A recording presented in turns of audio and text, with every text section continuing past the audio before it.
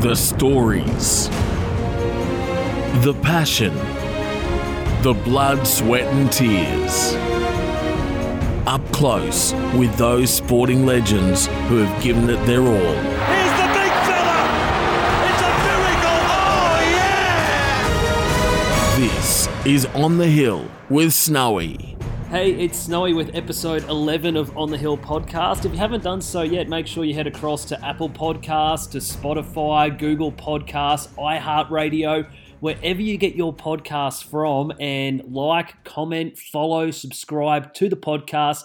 Please, if you've got the time, leave me a review. That helps push it out to more people. And go back and check the back catalogue. We're now 10 episodes in. Some great chats there with the likes of Mark Bosnich, Darius Boyd, Justin Hodges, Billy Moore, Billy Harrigan, Kevin Campion, Benny Elias. Too many to remember now. And this week I'm sitting down with a bloke that I truly admire as a Broncos fan. They don't come any better. A man who bled for the Broncos club through 347 first grade games, who had 2 State of Origin careers, who represented Australia, who never took no for an answer and never quit. This week, joining me on the hill, Corey Parker. This is On the Hill with Snowy. Corey, mate, it's been a while since we've caught up. A bit's changed in the last little bit. How have you been through COVID, coming out of COVID now as well? Hey, Snowy, yeah, it has been a while, and certainly some things have changed. Pre-COVID, everything was flying along as per normal, and then obviously COVID hit and probably hit everyone. None more than, I suppose, the industry that I work in with rugby league obviously shut down over a period of time, and then the red tape that now is what they call the bubble to get back in and out, etc. But I mean, on the one hand, it needed to happen. There was obviously a pandemic going on, and paramount was everyone's health. And since that was cleared up, and the game got back underway, so did, I suppose, my life anyway. Obviously working within the media with Fox League, everything revolved around footy, as did yours. And so there was plenty of change going on at that time. But the good thing is that footy is back. Now, I say footy, but in general sport. I mean, so many of us in Australia and just normal people rely on sport to come together and to watch and to have enjoyment out of. And over that period of time, it was pretty dull for a while. So it's been good to be back at it. It certainly is. I found myself at one stage there. I was watching people play Tetris, the old video game, on ESPN because it was live sport. That's how tired it got. Yeah, well, that was it, wasn't it? I mean, with Fox League, the company I work with, they were doing reruns of old games and just trying to stay current with what's going on in people's lives. But you can only do that for so long. But it's quite amazing actually how much we rely on just sport in general. That could be worldwide, it could be here in our own backyard. But when there's no sport worldwide being played, it was very dull. Well, we're going to talk about some great sporting moments from your career that spanned 347 games for the Broncos. There was State of Origins, Test matches thrown in as well. A comeback in the Nines, we'll get to that too. But I want to go right back to where it started, Corey. You grew up in Marsden in Logan. Is it true that you played backyard footy with a little-known player, Cameron Smith, when you were a kid? Is that true? Yeah, see, the story there, I grew up in Logan League as a young tacker and then moved out to Jimboomba from about the age of 12. But the Marsden bit is correct. My grandparents lived in Marsden and they lived 3 houses down from Cameron Smith. So my, I suppose, relationship with Smithy stems right back to go and visit Nan and Pop. And that is correct. We used to kick a footy around and play some backyard footy. As I said, he lived 3 doors up from my Nan and Pop. We also played in the same junior club together. Back then it was called Brothers St. Paul's. Yep. And then it changed its name to Logan Brothers. So both Smithy and myself came through at the same time. I'm a year older than Smithy, although he looks 10 years older than me. We started at the same time. And in actual fact, when my team, as in when I was coming through, if we didn't have enough players, Smithy would often fill in from time to time. So it's and that's the crazy thing, I suppose, getting in relation to sport, rugby league, is way back then we just played because we loved the game, and it's still the case now. But the friendships you form over that period of time, it's crazy to think that in 20 years' time, way back from then, that you'd be talking about these players and people, and you reach the heights that we were able to reach. From two little kids that used to play a bit of footy in the backyard. It's bloody incredible. Did you ever win a referee's decision against him in the backyard, Corey, or was he calling the shots back then as well? Hasn't that just exploded over recent years, the referee's decision with Cam Smith? Mate, I actually love that side of him. Yeah. It's well within the rules. It's just gamesmanship, but it's quite incredible, isn't it? That Logan Brothers club, I remember playing you guys. I was a few age groups below you guys, but whenever you saw Logan Brothers in the draw, it was panic stations, because you had so many great players come through that club, but you were always tough. You were so defensively probably the best junior rugby league club in Brisbane. Some of the names that have come out of that club, obviously there's yourself, Cameron Smith, Lottie Dakiri played there. Did Brad Myers play there? Brad Myers played there, yeah. Antonio Winterstein, Josh Papali, Israel Folau. I mean, that's just to name a few. But, it was one of those clubs. Now, it was from it's in the heart of Woodridge. Without being disrespectful, probably a low socio background of people, but all from, blue-collar, families that have never sort of been given anything. So I suppose that tough, hard edge was already ingrained into the people that were enrolling. And from that, we played a brand of football, just from my memory anyway, we played a brand of football that was exactly what you're saying. It was tough. It was, somewhat intimidating to other teams. One of the best mate of mine, Brent Tate, we used to play against each other. He played for Redcliffe and I played for Logan Brothers. And he used to say the same thing. He dreaded playing against Logan Brothers because he knew it was going to be physical. And, the players were generally big. We had quite a lot of Polynesians through that era, big physical game. But, there was some really good people involved. And that's why the club sort of stood this test of time and created and produced so many wonderful rugby league players, is because of the people that were involved. So, it was good times. And you were a 5'8", weren't you, Corey? You didn't make a move into the pack until a bit later in your career. What were you like as a 5'8"? Yeah, I was. I played all my juniors as 5'8". I went into so in under 15s, I got picked in the Australian schoolboys. It was just a merit, like an Australian schoolboy merit team. So I played for Queensland as 5'8", and got picked in the back row in the Australian merit team. And then from there, probably just progressed into the back row. I guess at that point you needed to have quite a bit of pace. I didn't have the pace I needed. Size-wise, I was okay. All the other skills were fine, but just didn't have the pace off the mark. So moving into the back row was probably the right fit.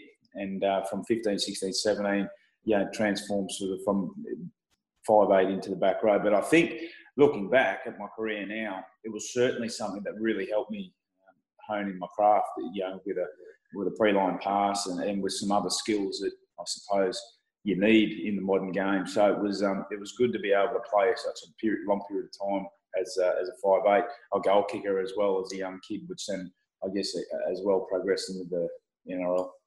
How did the goal kicking come about, Corey?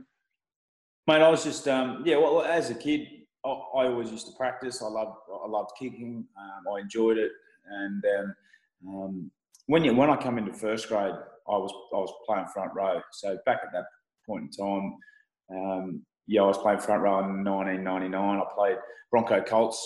I was still at school playing Bronco Colts, and I was playing in the front row.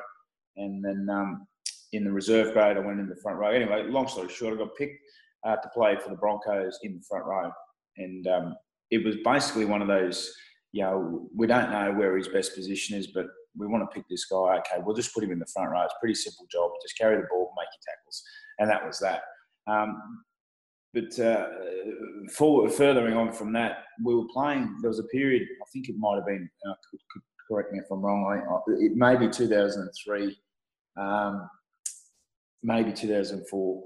We had a bit of a wretched run with injury as Broncos, and Mick De Vere and Darren Lockyer were our noted goal kickers. I still always practiced. That's just something I always did. And the opportunity came out. I think Mick De Vere was out and Lockyer was the kicker, and he didn't overly love the role. Anyway, I was at training kicking, and there was an injury cloud over Lockyer going into the game, and Wayne said, "Oh, what do you do a bit of kicking?" I said, "Yeah, I do a bit." And and one of the trainers said, "Oh, he hasn't missed yet." This was just a training, obviously. Anyway, come to the game, and I got an opportunity, and I think we put a fair score on. I kicked 4 from 5 from mind, and that was probably the start of it, to be fair. And it was just something that ended up going over probably 13, 14 year career as a goal kicker. So it was that's how it started. And I mean, from back then, Wayne was very much old school and still is old school in regards to forwards don't kick goals. That's just not how it works. But in that regard, it was a little bit different. Because not only were you a forward, you were so heavily involved. You were making 30-plus tackles a game. You were doing all your hit-ups. So there was times there during a game where the Bronx would score. And as a fan, I'm going, how's Corey going to have energy to lift his leg up to kick the ball? Yeah, no, I felt that too. But I guess that's, that's when you fall back onto your training. That's when you fall back onto your preparation. And that's, the sort of advice and that. You just can't, I can't speak highly enough of what preparation does. It gives you an opportunity to always succeed if you prepare right, and that doesn't matter whether it's football, business, life, family, whatever it may be. If you're unprepared and you're not sure what you're doing, you can't expect to go out there on game day or competition day and expect something's just going to happen. So I always fell back to my preparation. Yeah, I was fatigued in a game, but hey, so does the other people, and you just fall back onto those, to the preparation that you've done. But mate, it was something I really enjoyed as well. As a kicker, there were some pretty ordinary times, as well. You go through some periods of missing goals, and the fans, they're quite frank and transparent with the way they think as well, and rightly so. But there's nothing better also than nailing one from the sideline under pressure and a real pressure kick type thing. So it's good fun. It's not for everyone. First and foremost, you got to enjoy what you do. You got to like it. You can't just do it because they think it's the best thing for you. You actually really got to enjoy it. Otherwise, you just won't succeed at it. I just want to rewind a second because we're talking about some of the players that you came through the junior ranks with. Tell me about a 14-year-old Paul Gallen. You played him. Was that in a state cup, like a Queensland v New South Wales situation that you first came up against Gal? Yeah, I'm not real sure if it was 14, but I played a lot against Gal, mainly at the national sort of carnivals. He's a year older than me, but we always used to come across each other. And I remember vividly, it was in 1999, there was an Australian schoolboys team being picked. The carnival was at Burleigh. He was playing for CHS, which was New South Wales high schools, and I was playing for Queensland.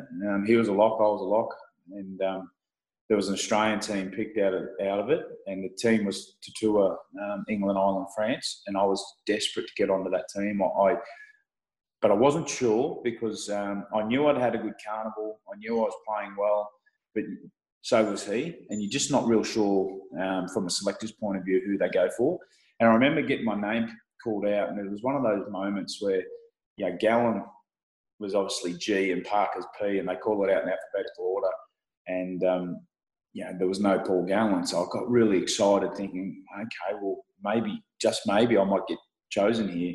And obviously got chosen in '99 to play in the Australian tour of England, Ireland, France over Gal. So that was my sort of first one-up on him, which, looking back now, was the start of a long and respectful sort of career between the two of us. He's a terrific competitor, Gal. I love playing against him. No better than in Origin, and had a wonderful career also. But I did come up against Gal. I mean that '99 schoolboy team was. I know there's been some good ones, but there was arguably some really good players I got to play with, and at that point in time, you don't know because you're just playing schoolboy football. Looking back now, and I played with Justin Hodges, Brent Tate, Braithen Astor, Mark Gasnier, Shane Tronk, Michael Luck. There was about 8 or 10 players that really went on, and out of that, there was probably 6 or 7 Origin and Test players out of that as well. So it's that it's good to be able to look back now and know that we all started that journey around the same time. That's a phenomenal team. Was there anyone at that age, Corey, who really stood out that you went, wow, that's the pinnacle of this age group? Yeah, so Brent Tate for me, I actually used to, he's one of my best mates. I used to look up to him. He was the man, particularly around that 15, 16, 17. He was unbelievable. He was a 5'8" as well. Oh, really? 5'8" sort of. And he was unbelievable with what he would do. But then when you go into play nationals, Luke Brannigan, he played a bit of football for St. George. He was one of those players, a real high school gun. But then there was just some of those players that were unbelievable at school football, but just never went anywhere, which no one would sort of know of. But those sorts of guys, for whatever reason, life and different situations get in the road. But Luke Brannigan, he was a big name. I think he was signed on big money way back then, when we were only kids, which at that stage was like, holy, this kid must be good. So I remember when kids, we had Lottie DeCurie came through our school, Carmichael Hunt came through our school, and when the kids came to school and they had the tracksuit on, if they had a Broncos tracksuit or a Cowboys tracksuit, or if you went to a junior game, and you could tell the difference between the ones that were bought at Rebel Sport and the ones that were kids that were on scholarship, and then they were just superstars. But Corey, reading your book, Iron Man, if people haven't read it as yet, go and hunt a copy down, especially if you've got a young person in the family who wants to go on and become an NRL player, because it's such a motivating book. That you touch on a couple of points there at school where you had to deal with some people who were trying to sort of bring you down a peg. Yeah, well, I went to Beaudesert High, and I loved the school. It was a big school, but the way teenagers are and school is no one likes to see some people succeed. That's just how it is, and it's that tall poppy syndrome, I suppose. And I used to have to catch a bus from Jimboomba to Beaudesert, which was normally about 40 minutes on a bus by the time you stop and all that stuff. And at that age, 14, 15, 16, you start to, I suppose, have life experiences with parties and girls and, the opportunity to be involved with alcohol and drugs and all sorts of stuff. But for me, I always had that one underlying factor. I wanted to succeed. I wanted to play football, and I'm a pretty strong-minded person where,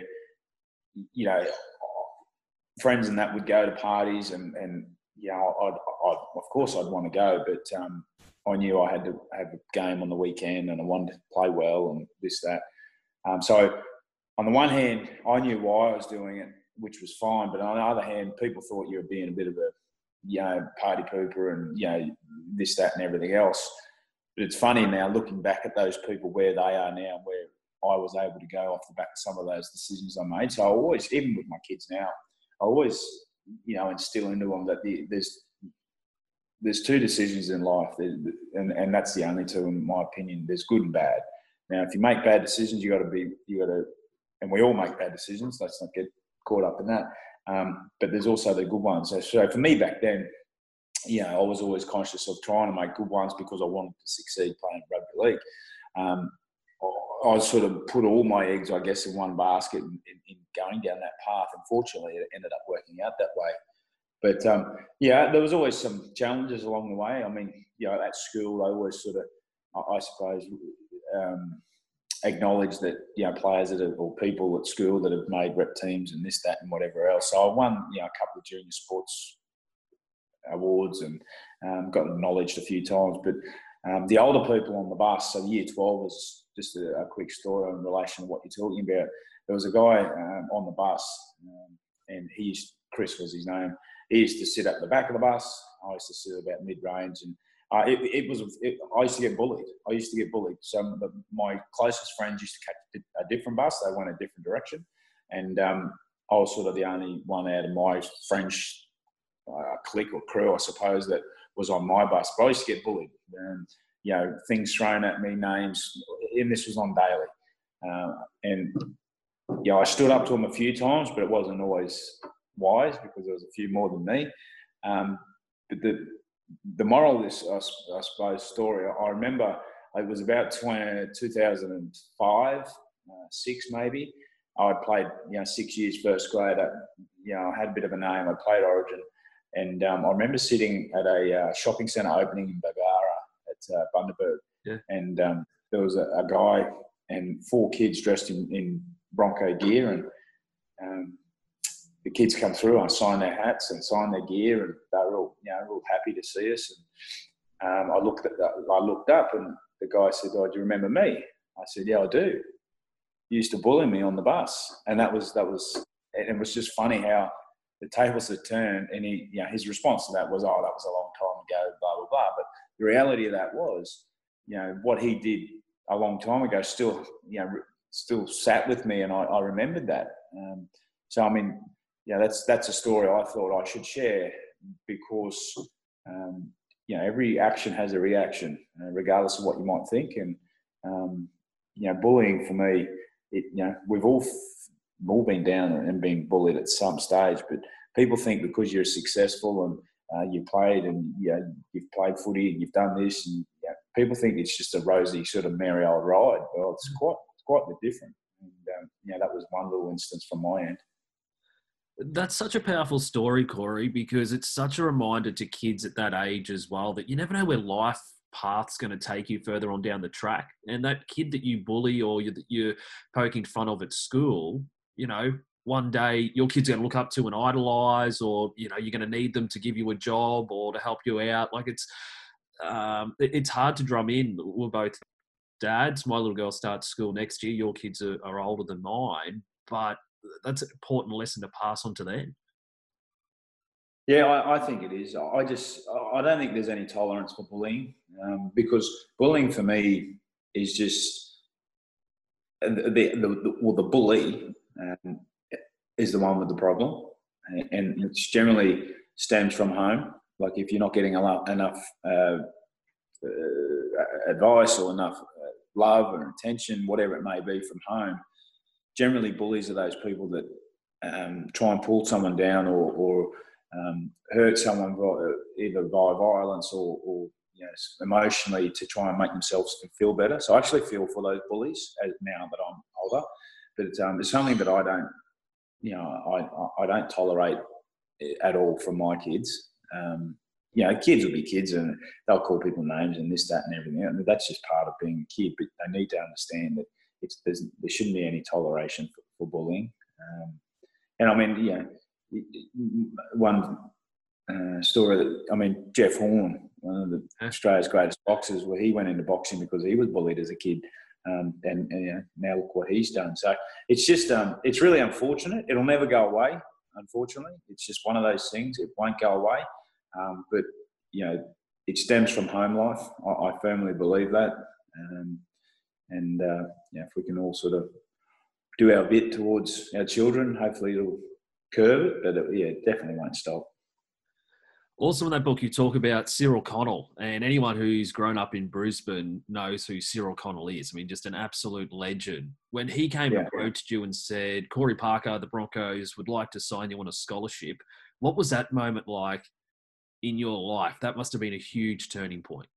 Yeah, it was. It's funny the things over a long period of time. When I say long period of time, I'm 38 now, and this happened when I was 15. And I still remember it. He drove down my driveway. He was in an old, well, it wasn't old, it was new at the time, Commodore. I think the Broncos were sponsored by Holden at the time. He was just in a Commodore. He got out of the car. He was always a little bit dishevelled, Cyril. He was never sort of clean cut. He was always a little dishevelled. And he came round. We sat outside. He walked around the side of the house, had a cup of tea, and he had this letterhead, and it had the Broncos emblem on the top of the letterhead. And he sat down and he pretty much just went through, what the Broncos were thinking and why. And I mean, a scholarship it was basically, in layman's terms, it's like a lay-by. So if the club wants to terminate, or they don't want to buy you type thing, or put you on a contract, they don't, and vice versa, same for the player. So, mate, it was $750. It was $1,500 was the scholarship. So $750 went towards schooling and the like, and $750 went towards apparel and boots and all that sort of stuff. The decision was very easy, but that point in time, I just remember it really clearly. It was just one of those light bulb moments in time where it just, I still remember where we were and what we were doing. That was the start for me of, okay, this is something that can really, sort of change my life, and it did.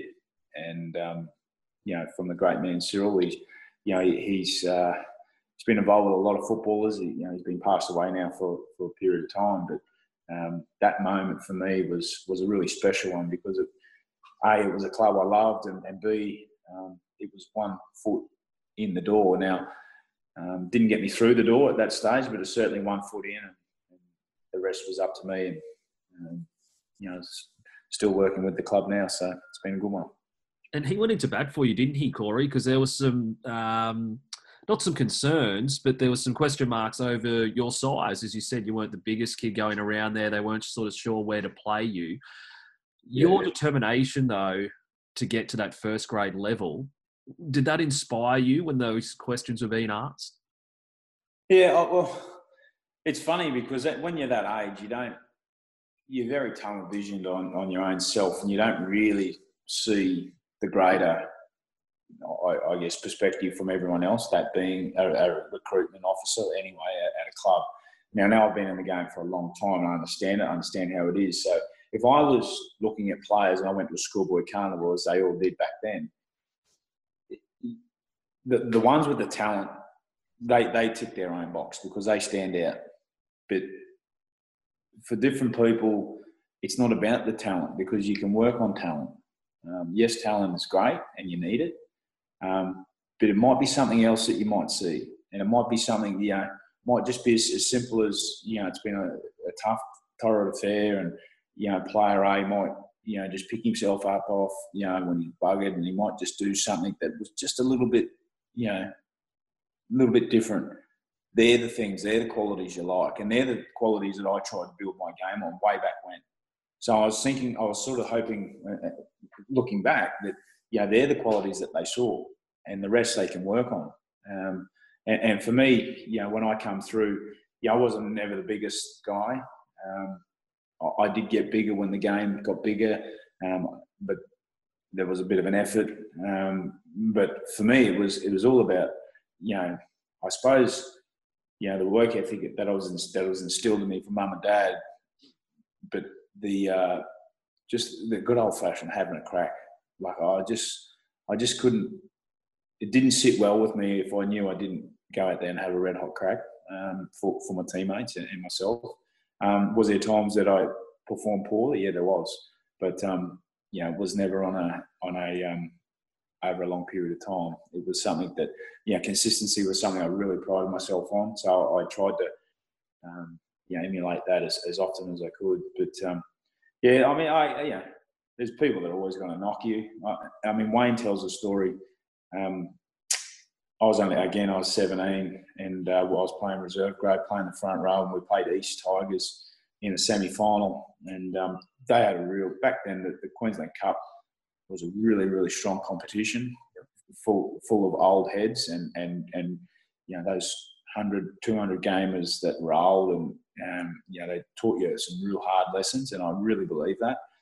Anyway, some games you'd go in there and you'd be petrified, but you just didn't want to give an inch, and you didn't want to show anyone that you were. And looking back, the game Wayne mentions was, I sort of come in, took on the East Tigers pack, not single-handedly, but had one of those really sort of standout games and went after the more, I guess, aggressors in their side. And, for Wayne, that was a game he talks about. So, getting back to what you're saying, people look for those little subtleties in games as opposed to the talent at times. That wasn't only in reserve grade, though, was it, Corey? I heard some stories when you came in, and you came in as a forward and as a front rower into a Broncos side that at the time had the Queensland State of Origin pack. Shane Webke, Andrew G, Gordy, Brad Thorne, Petro was coming through as well. How intimidating was it for you to come in and try and make your mark against those seasoned guys? And when you got the chance to play opposed sessions with them, how important was it to show that you could stand, probably not, toe-to-toe, you're going out there with gloves on and fighting them, but showing that you belonged with them? Yeah, well, the most important thing for me was to have their respect. Now, how do I get their respect? Well, I get their respect by what I do on a daily basis. As I said there before, never sat well with me sitting in the dressing rooms, not being able to look your mate in the eye. Now, when I first come in as a kid, those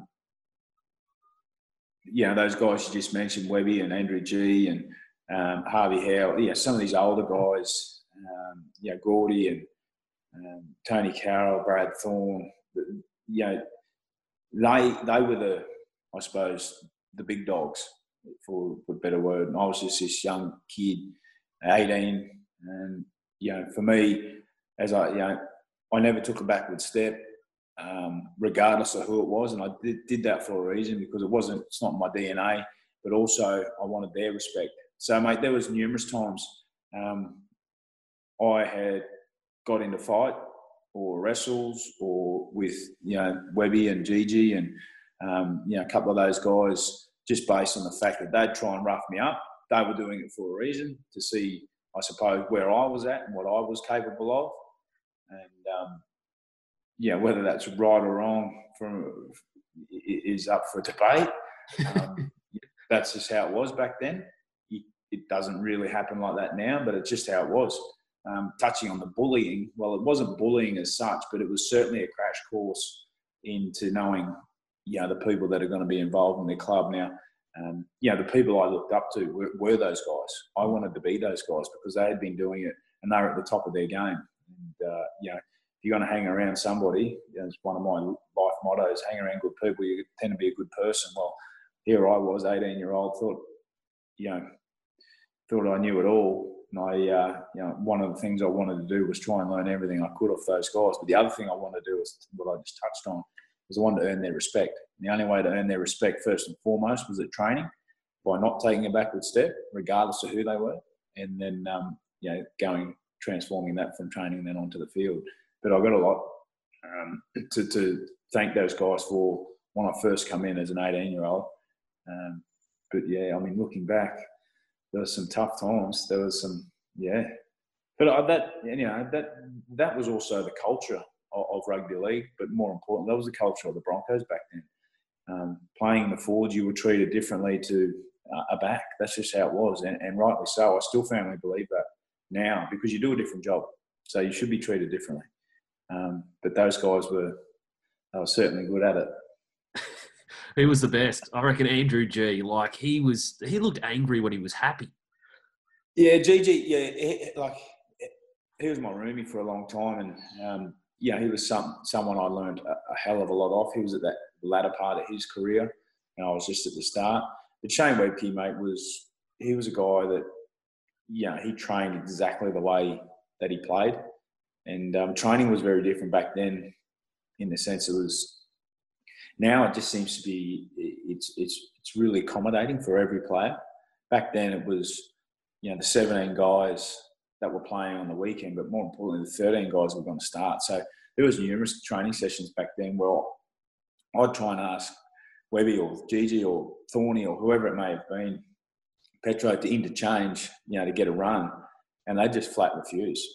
Yeah. Just flat refuse you. So I thought, bugger you, if I can't get you out, I'll just run with you. So, there was numerous, as I said, numerous times that I'd just train alongside. We'd had 14 guys on the park because they wouldn't move. So, think outside the box. If you can't beat them, join them. So that's what I did.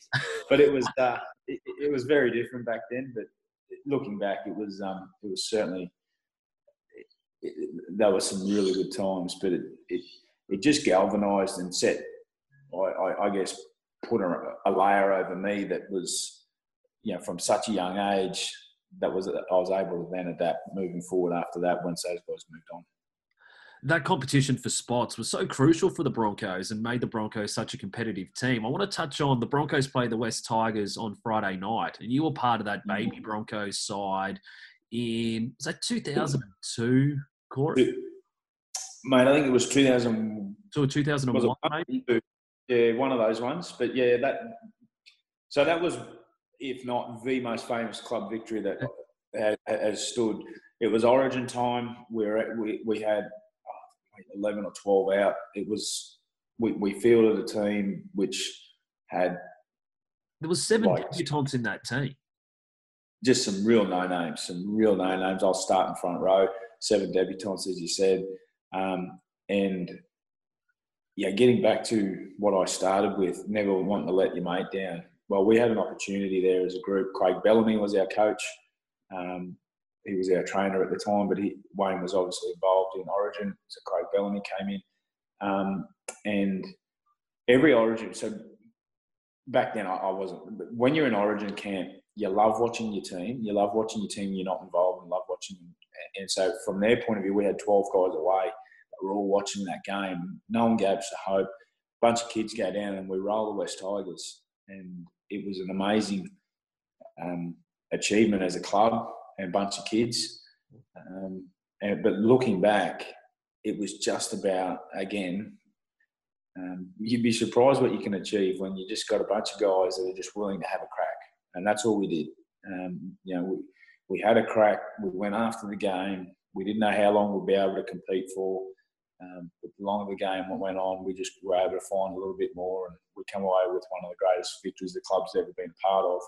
And for me, I was just a young front rower at the time, but the satisfaction, I remember having was immense. But the satisfaction that the players would have had that weren't there would have been very good also, and that does wonders for your club.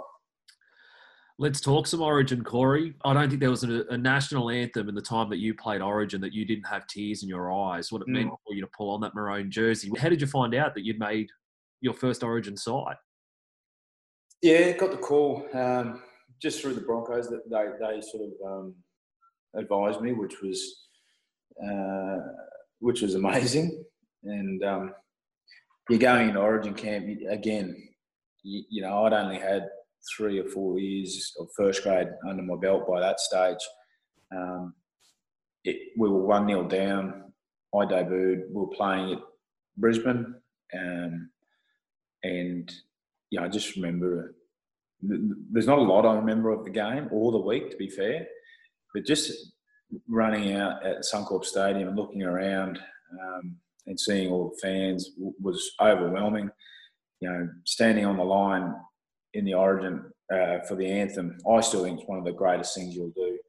And it's funny how it's changed over the years. You stand there and at that stage, it was just my mum and dad and girlfriend. At the latter part of my career, it was mum, dad, girlfriend, wife, kids, and it just changes that way. And that's what it means. You look around and the way that Origin is able to unify our state, regardless of what's happened or, from an individual, from family, wherever it may be, for that moment in time, everyone problems go away for a moment. And to know that you're a part of that is pretty special. And, for me, in 2004, that was the game, the infamous, or the famous Billy Slater chip and chase and scored. So that was my debut game. And, it was something very special. But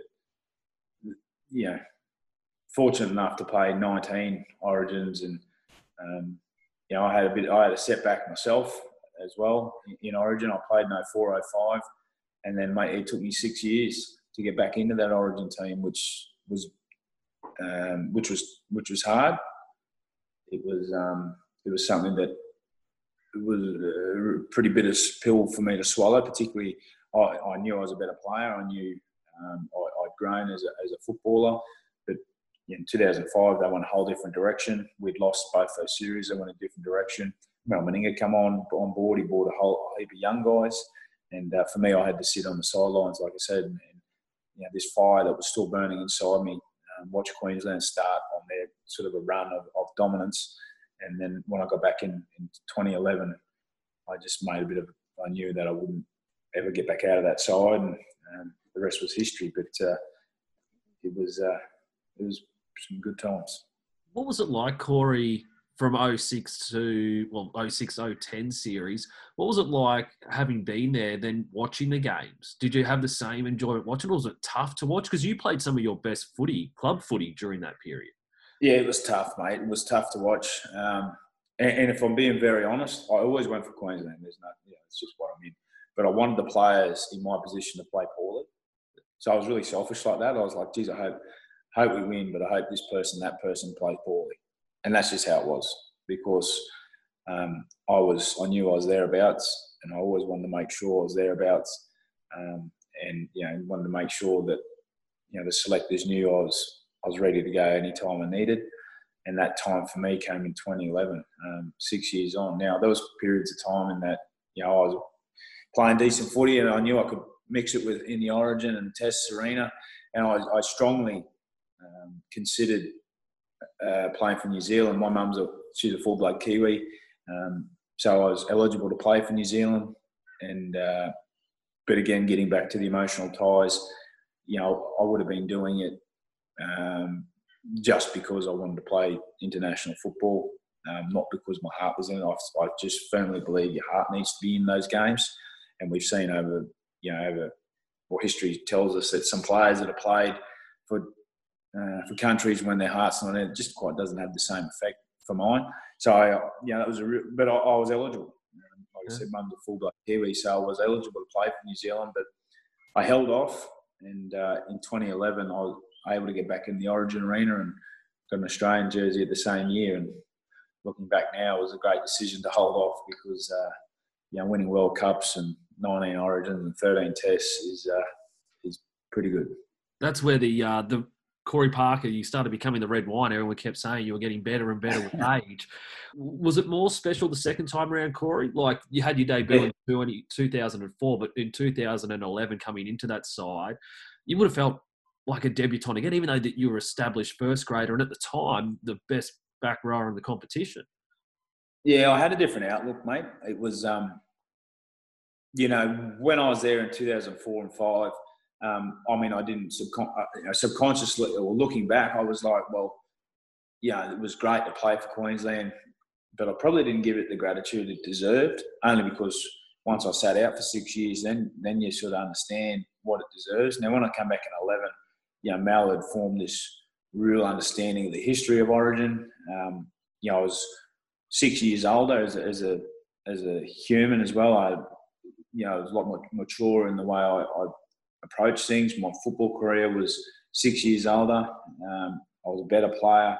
So I actually approached the whole camp differently. And to some degree, I think I was 28 when I come back in. So I was more one of the older guys. When I went into the game, I was inclusive right from the start. It wasn't just, you hear and, see what he can do. I was actually, I was inclusive from the start, and I think it only took me 1 or 2 games to then get the 13 jersey. And once I got that, it was, I held that until I retired. So it was pretty special, but unique story, I suppose, to have in exile for that long period of time. And it's a really good. I tell the story. It's a really good story for persistence and hard work. It does pay off. 6 years, it's a long time. There's no two ways of putting it. But I never lost sight. Again, going back to when I was 15, making those decisions based around parties and the like, I never lost sight on what I wanted to achieve. I always wanted to get back into the jersey, and that opportunity came for me when I was in 2011. So, yeah. Because your game changed a lot through then as well, Corey. We saw you as the front rower and the battering ram with the massive engine, and then you moved into the back row, and then you became one of the best offloaders in the game as well, and you could play before the line. How hard did you work to evolve your game, or was it more making coaches aware of what you were able to do? Yeah, I think it was just the comfortability of, of also growing. I always had the skill and the ability for all that, the offload and, pre-line pass. But when you're a young kid, under Wayne coming through, you didn't want to make mistakes. Now, if you don't want to make mistakes, you don't take risks. And part of taking a risk or doing that, trying to come up with an offload or a pass is there is a bit of risk involved. So as a young kid, Wayne would jump all over you if you made mistakes. Well, if I'm going to play like that, I just got to be that battering ram, as you said.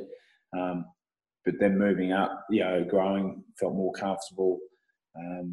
Your spot in the team was sort of solidified a little bit more. You start making risks, taking risks, but they're a calculated risk. Were they all great? No, they weren't. But the offload, for example, is something I've always had. It's something I always did when I was younger.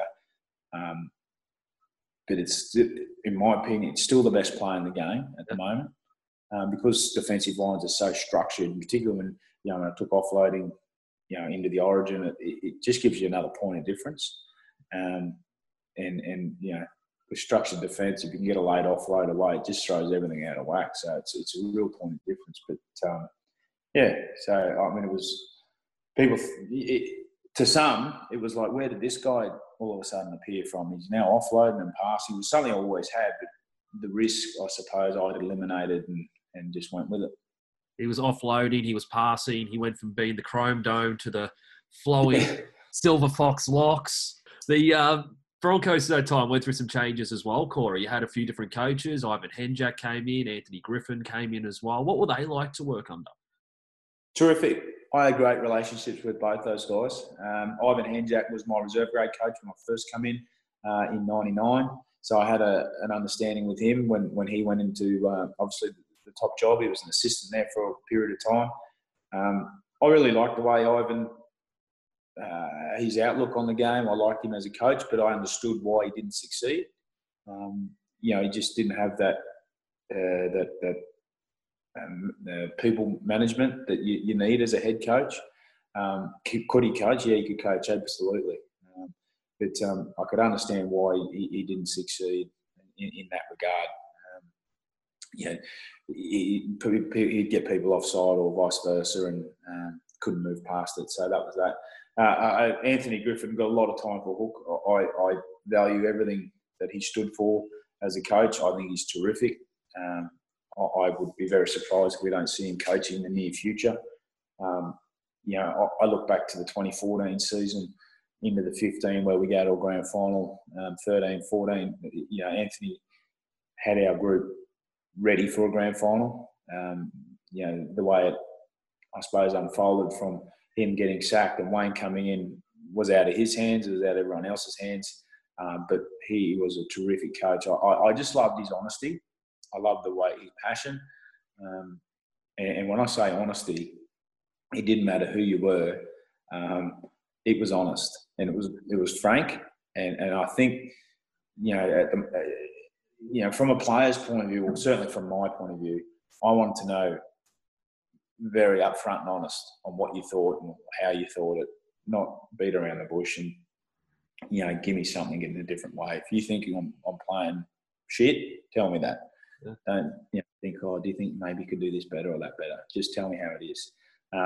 So Anthony was he was a terrific coach, really good manager.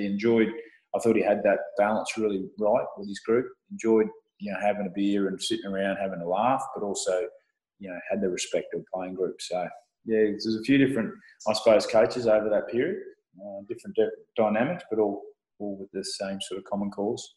You touched on one year there, 2013, and I looked back through because I knew all the awards and accolades that you'd won, but I just wasn't sure the years that you won them. Your year in 2013 was outstanding. You were the Broncos Player of the Year. Well, you won. I was at that awards night, and I'm pretty sure you won every award. You won like Players Player, Forward of the Year. You got the Paul Morgan Medal. You also won Dally M Lock of the Year. You win the World Cup. You were the League Week. Was it League Week Player of the Year award you won that year as well? In the Forward Award. When you're then going in to negotiate your contract, Corey, is it true, and please, if I'm out of line, don't have to answer the question, that you were offered what seems like pittance, $200,000? No, you're not out of line. No, that's correct. A bloke who bled for the Broncos, and at the time you were, I don't want to pee in your pocket, you were the Broncos. You were the number one man around town. How does that happen? Well, looking back and understanding the industry, and this is no disrespect to the Broncos, no one held a gun to my head and said, sign this, but I did. I bled Broncos. That's just what I was. It was my DNA. So to sort of, I looked after myself. I managed myself, and there was no real risk of me going anywhere else, was there? So, from their point of view, they came up with an offer that they thought was good enough. I thought it was very ordinary. We go back and forth. I agree with you. That blows my mind. If you would have asked Broncos fans at the time, they would have put the hat around and people would have been emptying their pockets. Like, you deserve to be earning way more than that. Yeah, but the reality of that is, mate, again, that's part of negotiations. That's part of business, and that's the side part of, I suppose, rugby league. Now, no one, as I said, no one put a gun to my head and said, sign this. I made the decision at the end of the day, good, bad, or indifferent. But that's where it was. And, pride and loyalty were a few things that I really valued. And the Broncos, it depends how you want to look at it. I mean, when I first signed my first contract, my first NRL deal, I was $80,000. And my pay had increased until that point over that period of time. So there's one way of looking at it. You go, well, I've got a pay increase every year until now. So that was one positive. But, there was an opportunity, and I looked down the avenue of actually going overseas. Wow. And I had a 3-year deal to go overseas if I wanted to take it. But again, it just didn't sit well with me. Broncos was what I was. It's part of, as I said, my DNA. It was, So I didn't.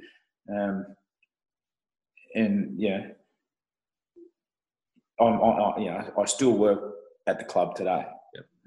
I don't know if that would always be the case if you were to go somewhere else. And that's not why I did it, but the reason I did it was the Broncos are just who I am. Because the Bulldogs offered you a contract at one stage, did they not? Yeah. Were you tempted at all? Absolutely. So, this is, and to put it in context of what's happening right now with the David Fifita scenario going on, and, money doesn't buy you happiness. It just doesn't. Sure, it'll put a bit of a filler and a gap here and there, but it doesn't buy you happiness from football. So for me, in the context, so I signed that $80,000 deal. So I was playing first grade. I played 10 games. I'd only had 10 games in first grade under my belt. I was a front rower. Craig Bellamy had just signed at Melbourne at the time. Timing's everything in rugby league. The Bulldogs offered myself and Brent Tate a 3-year deal each. I was offered 150, 160, 170. Remembering I'd only played 10 games. And then Melbourne come in at the 11th hour and offered me, because Craig was involved with the Broncos at the same, before then. They needed a couple of young front rowers. They offered me 180, 190, 200. And I stayed at Brisbane for $80,000. Wow. So I look back at that, and I tell that story to people based on the fact that, looking back, since then, I've won a grand final, I played for my country, and I played for my state, and I still love the club I'm at. So getting back to the story of money doesn't buy everything, in the context of things with Dave Fafita, now he's offered an absurd amount of money. But the money the Broncos are offering, it's nothing to sneeze at also. So you just got to weigh right up. For me, I took the money aside. So this is how I went through it. I took the money aside and I just went, okay, if there is no money involved, what are you doing? Of course I'm playing at the Broncos. Well, and the Broncos were and still are, such a big club. If you can make it at Brisbane, you'll make it anywhere. And that's just how I looked at it.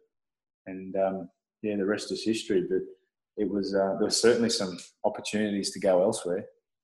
As a Broncos fan, I'm glad you stayed because, I don't know that that's the case much more anymore. I think there's been a real shift in modern sport in that regard. There's still a few loyal, when I say loyal players that have, been at clubs. I mean, Cameron's one of them, obviously. Paul Gallen retired last year. Players that have played a long time at clubs. It's starting to change quite a bit. What did it mean to you then, Corey, to be announced as a captain of the Broncos? Given all the achievements you had up until that stage, what was that like? The club that you grew up and loved, you stayed with for less money, to then be the leader of that club with the C next to your name.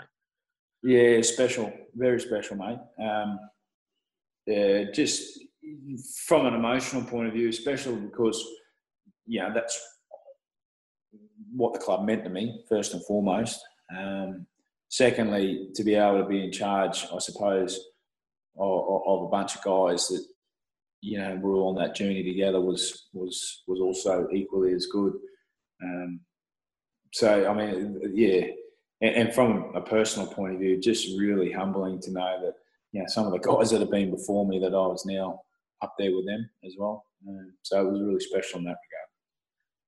I know we're running short on time. I just want to touch on a couple of other things that I know would have meant a lot to you as well. 2015, you win the Wally Lewis medal.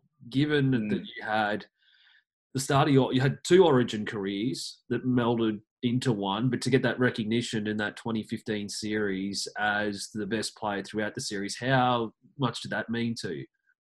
Yeah, that was and still is the highest individual accolade I've ever received. I mean, Origin is an arena where there is no hiding. There is the best of the best. There is no rest. There is an intensity involved. There is the anticipation. It's everything. It's the pinnacle of what you do as a rugby league player. Playing for your country is still, the number one, but the pinnacle of what you do in terms of the intensity of the game is Origin.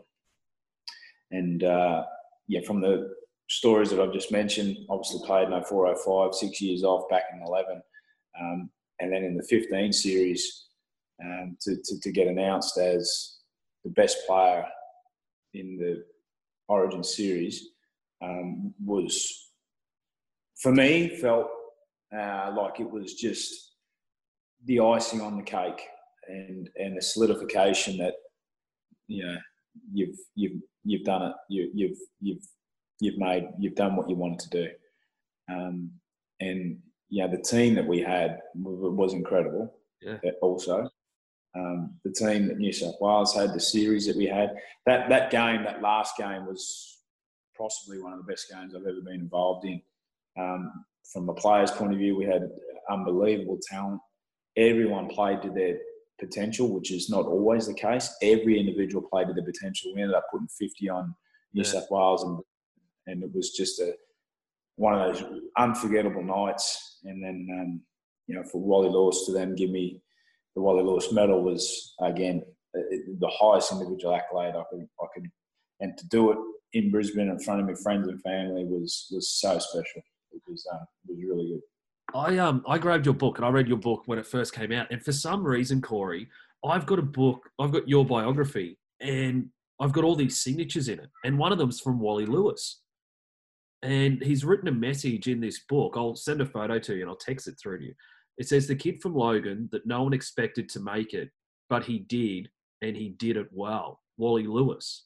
And then there's one here from Gene Miles. Played well at the highest level of our game for a long period of time. Well done, Corey. Gene Miles. I don't know how I've got your biography signed by those guys, but to be held in that esteem by legends of the game, that must be. I can't imagine what that would feel like. Yeah. No, well, I don't know how you got that either, to be fair. And two of those guys captained the Broncos back in the day. And two of those guys are arguably, two of the best that have been on the field. And again, to get their stamp of approval is special. It is. And it's not until you retire, and now I've been out of the game 4 years at the end of this year, it's not until you retire that you actually reflect and give the time that's needed to reflect and appreciate what was achieved.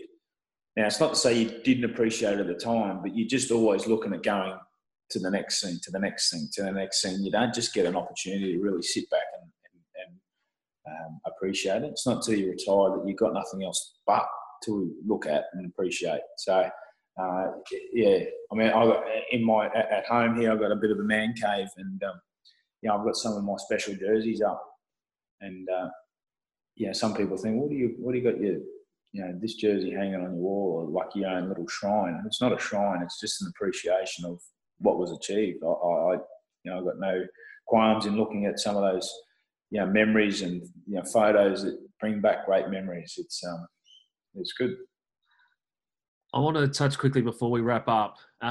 When you announced your retirement and we got to see the emotion, everyone came out. Did you realise how much you meant to the Broncos and to the fans? Like, I remember fans coming on the field. It was such a momentous occasion. Yeah. When I announced my retirement, it was a tough day. Because of exactly what it is, that it's coming to an end. Good things always come to some form of end. But then to see the reaction that it had on the general public and the Bronco favourites and the rugby league community, and it was mind-blowing and very, very much overwhelming.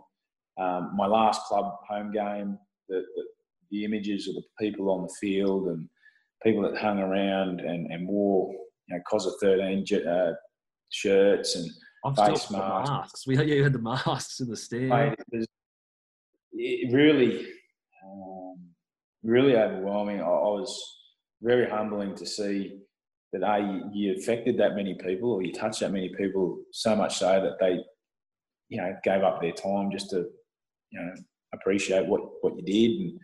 And mate, it's because looking back, people don't have to do that. And for me, it was, and we go back to when we first started this podcast, with Cyril Connell when I was 15. I vividly remember signing a scholarship to then 16 years, 347 games later for the club, and then getting the stamp of approval from the public on thank you very much was very, very much overwhelming, and something I'll always cherish.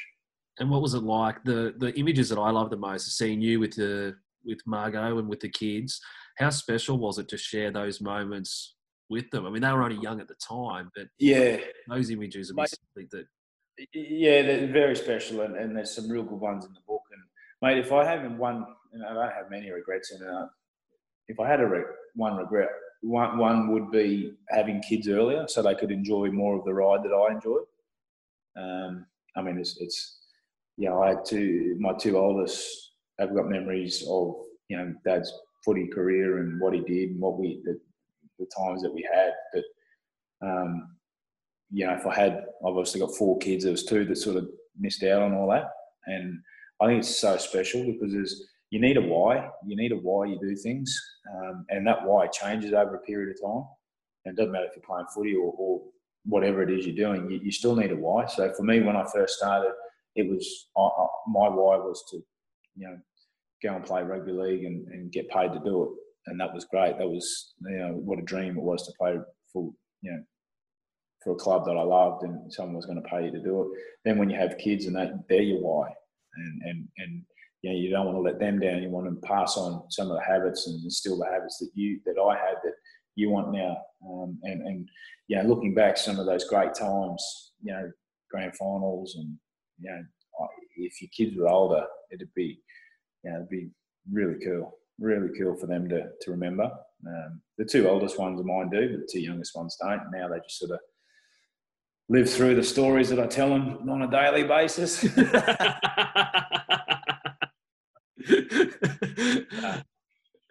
And then just finally, Corey, because I got the chance to know you through a previous job, and for me it was incredible because, like I said, growing up and being a huge Broncos fan, I was a huge fan of yours.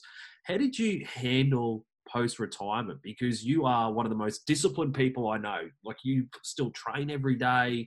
You love routine. How did you handle that post?